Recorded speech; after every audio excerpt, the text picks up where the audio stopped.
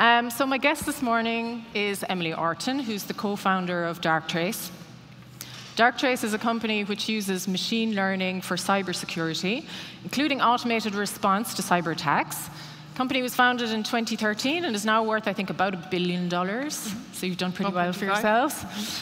So Darktrace brought together a group of mathematicians from the University of Cambridge and cyber defense experts from various government agencies. So basically scholars and spies. Yes. So what was the expertise they both brought, and how did you combine them in Darktrace? Yeah, it was an interesting mix. We are an AI company, so of course, critically, we were founded by mathematicians with expertise in machine learning, and Cambridge is a hub for that. But they got together with a number of experts from government intelligence, people who'd been working in the security agencies on the defensive and offensive side, and had real-world knowledge of how we were dealing with very sophisticated cyber attacks, mainly sort of against the national infrastructure, but also they had some responsibility for to making sure that critical infrastructure, including private sector, was protected, and that was a frustrating task for a number of them. The tools that they had available to them were very limited, and really based around trying to keep threats off networks.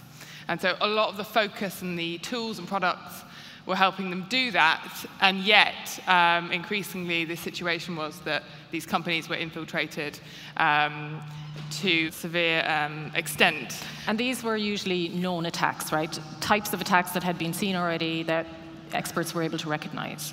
Well, actually, it was more difficult dealing with very sophisticated unknown attacks.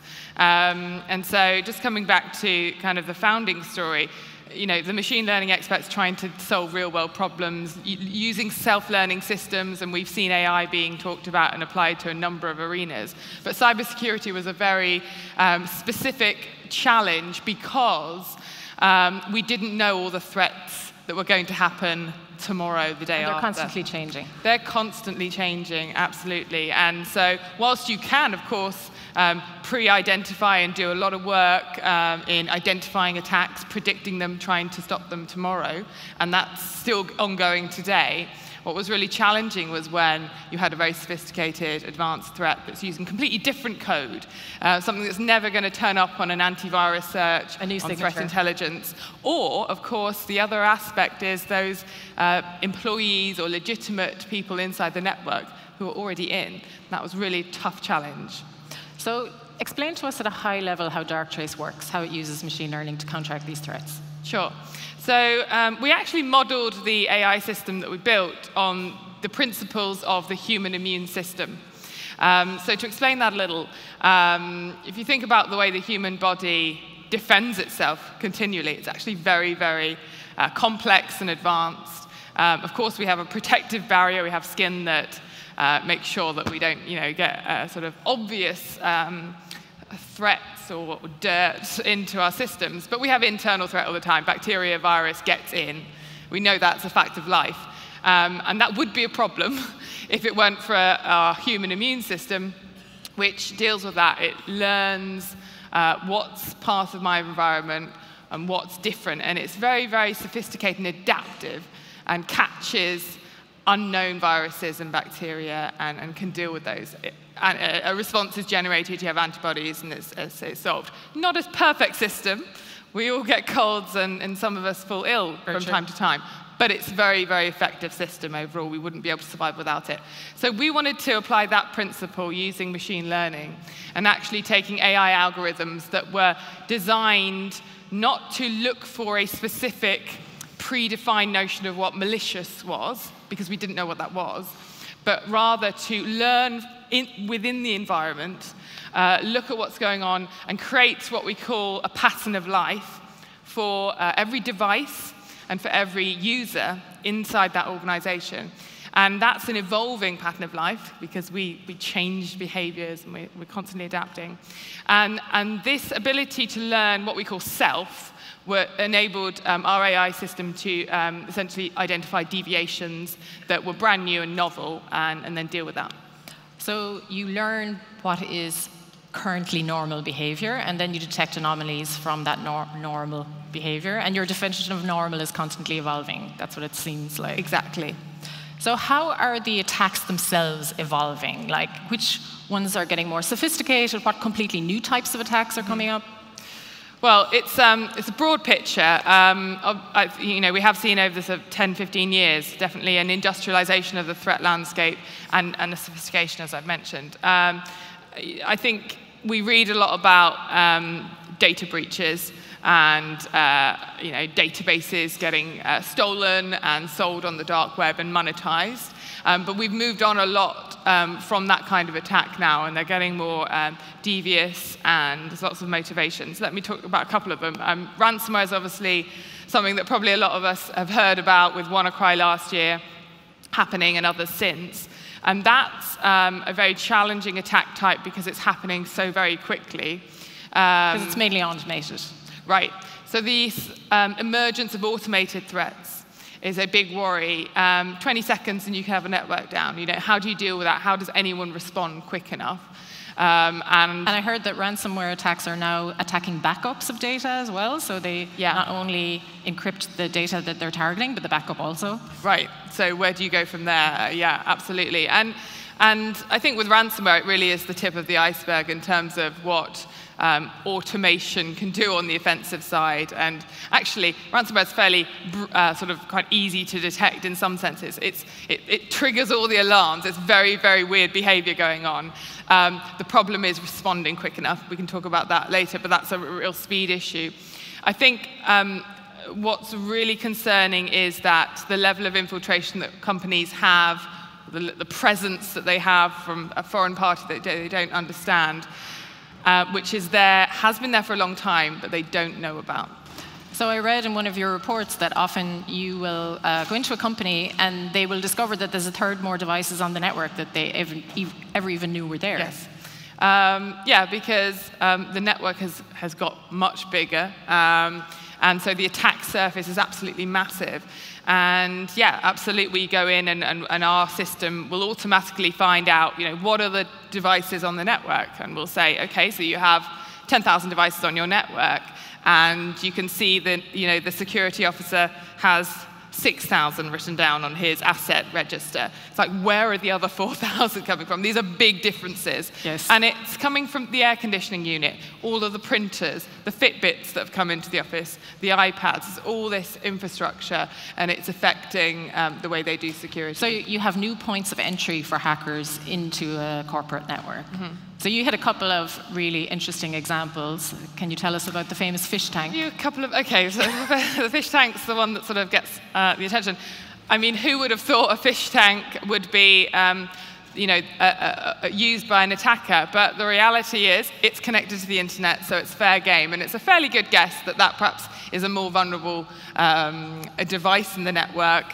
It's not protected with some of the more elementary protections that your laptops might be protected by. And in this case, the attacker was just using it as a stepping stone and wanted to get onto the corporate network, was looking at... And this was the corporate network of a casino, right? So there's a lot of money as well as data involved there. That's right. And also a number of clients that perhaps would want to be confidential, that might be spending large amounts of money with the institution. So certainly very damaging reputationally for that organization. And it's a gift that's going to keep on giving for the attackers because there's so much out there.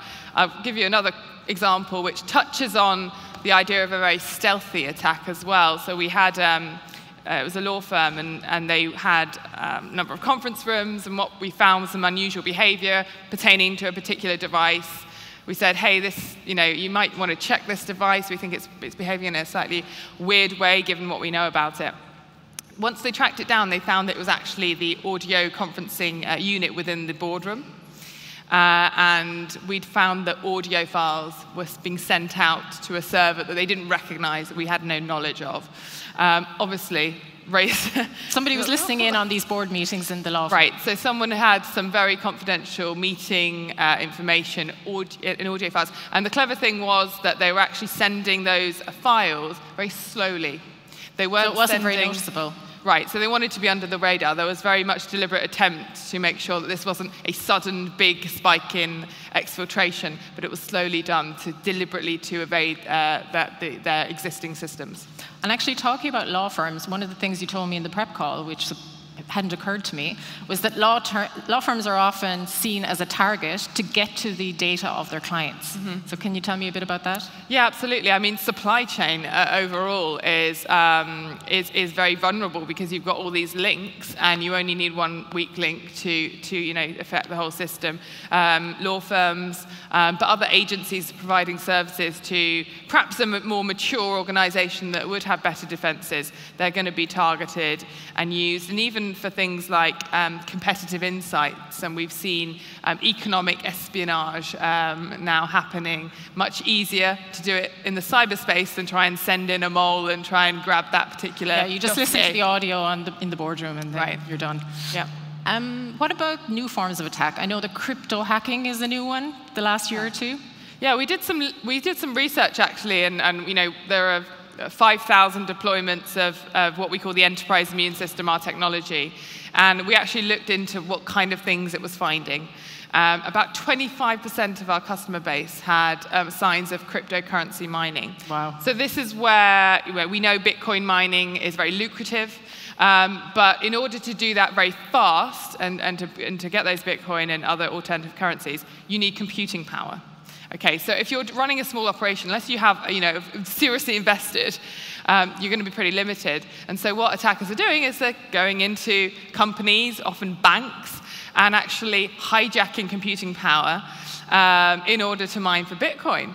And the crazy thing is these things can be going on for months on end without the organization actually realizing. And they're continuing to do their jobs every day. They're going into the office, but actually a significant part of their computing power is being taken, which is obviously costing them money. But more worrying is they have, several, presences in their network, and who knows what they're going to do in the future, and that's obviously a massive compromiser. Well, why banks? That's a bit of an ironic one, considering that they manage money and people are stealing their infrastructure. Yeah, and I should say it does happen to, at the end of the day, computers are computers, and they're going to be able to do this. But one of the, we certainly have instances of banking infrastructures where, these are big networks. Okay. So to expropriate perhaps a part of it is more likely to go unseen, perhaps, than in a smaller organization. Makes sense. And you had one instance, I think, in a European bank where somebody had buried a device underneath the floorboards in the server room or something like that. Yeah, I mean, I could literally go on all day about the sort of things we found. But yeah, that was someone who'd actually physically plugged in a server and actually put it under the floorboards. And we took a while with the customer because we sort of said, we're sure this device exists because we can see the activity. And they were like, no, that doesn't exist. It wasn't a legitimate device, and it was plugged into the server room. Mad. Another form of attack that we discussed was also related to financial services, attacks on data integrity, which is another one that I hadn't thought of before. Yeah.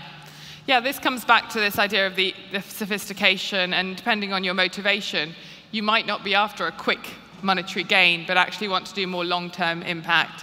And clearly, at the sophisticated state-sponsored end, we've heard a lot about the eroding of confidence in systems, and even to the point of democratic systems and voting. And I think that's the real worry for a chief security officer today. What if you're not taking anything, but just changing a few elements of data within a large data set? If you're a bank and you have bank balances, which you will, and 100 of them get changed, but you don't know which 100. Yeah. Well, how do you deal with that situation? Which is almost as good as the whole thing being changed. Right. Because you don't the know whole which ones have been system tampered gets with. impacted. Healthcare is a massive one. In the US, there's been a number of threats in this area.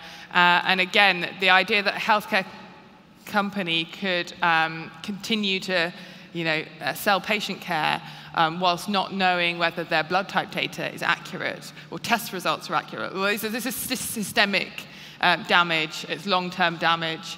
And it should be sort of very high on our priority list. Well, you can certainly see for a bank, I mean, that could completely take down a bank if people lose confidence in the fact that their data about their money is being managed properly. Absolutely. It's essentially an attack on trust, and it can be the effect is going to be large on kind of populations if particular countries are attacked. And even we're seeing it in the criminal space as well. We had an example of a manufacturer, and they had a physical premises that was protected by biometric scanners, so that only privileged personnel were able to enter and actually have access to the machinery. Makes good sense, and you know, they took this seriously.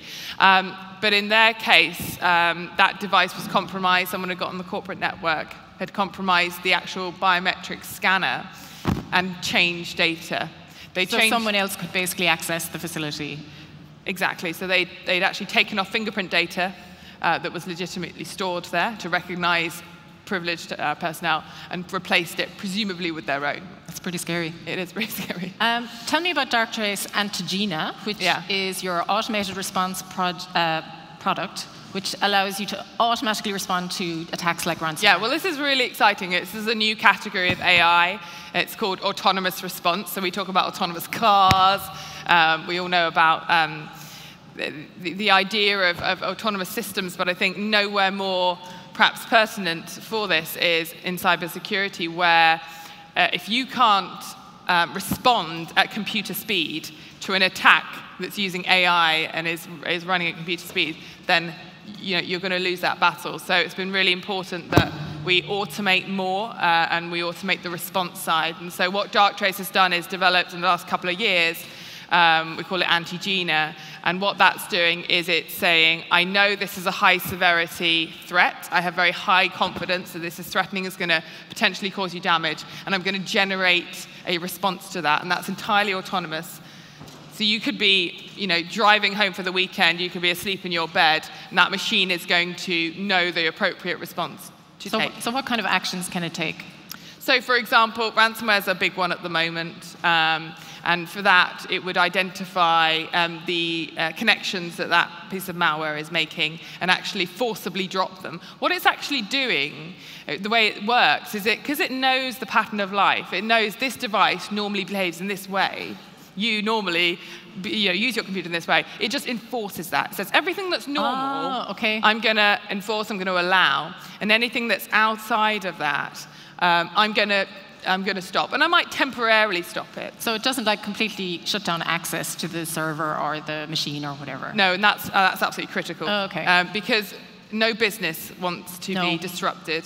No CEO wants to get into the office and can't access their emails. So it's really important that this doesn't disrupt day-to-day business. This is about essentially buying your security team time. You've got humans against machines, and you need to buy them time and use a machine to do that response in the first phase. So this is similar, really, to what your credit card company does. If you go off and make a really unusual purchase, it might block. Well, in that case, it blocks the card entirely, so you can't use it. So this is more flexible. Yeah, it's more flexible, and it's customizable. So you might say, look, I'm really worried about insider threat. If any of my employees, breaches, their pattern of life, I'm really worried about that. Other companies might say, I'm happy to, look at that manually. I want to start on particular malwares that are very fast moving. So it's very customizable, and it's interesting because, this is the frontier of cyber defense. Letting machines take actions without you being there is a big step. And so we realized when we developed it that we needed to create new features that allowed people to go on that journey in stages and actually build trust in the machine. And I think this applies with all AI where, we're stepping into an autonomous vehicle. I'm not sure if I do that right now because I'm not sure my trust is high enough. Yeah. And so with our customers, we very much found that they needed to build trust. And so we built a mobile app, and we said, we're going to tell you the response what we want action to we're make. going to take. Okay. But you're going to say, OK. And you're going to say, yep, I'm OK response. I'm still saving you time, but you're able to manually validate that. And over a period of time, what we discovered is, of course, they built trust that the system was taking the right decisions. And they got to the point where they actually then wanted to switch it on into active mode, where instead of saying, do you want to do this, it would say, we've done this, are you happy with this? So it's just shifting that dial very slowly. And you said that it takes generally about 3 months for this process to happen within the companies that you have seen use the product. Typically, yeah, I mean, it does really depend. I think a few months is quite typical for a company to want to do that. That said, after WannaCry happened, a lot of people switched it on quite much sooner, right? Because that happened on a Friday evening, and they're thinking, well, when's that going to happen next? And I'm not, I've got to have my mobile phone. And the problem is, you need to respond in 2 seconds. Antigena responds on average in 2 seconds, and that's the kind of speeds we need to be moving towards if we're really going to fight AI against AI. Right. All right, so thank you very much to everybody and to Emily for the very interesting conversation, and we hope you enjoy the rest of the conference. Thank you. Thank you, Kira.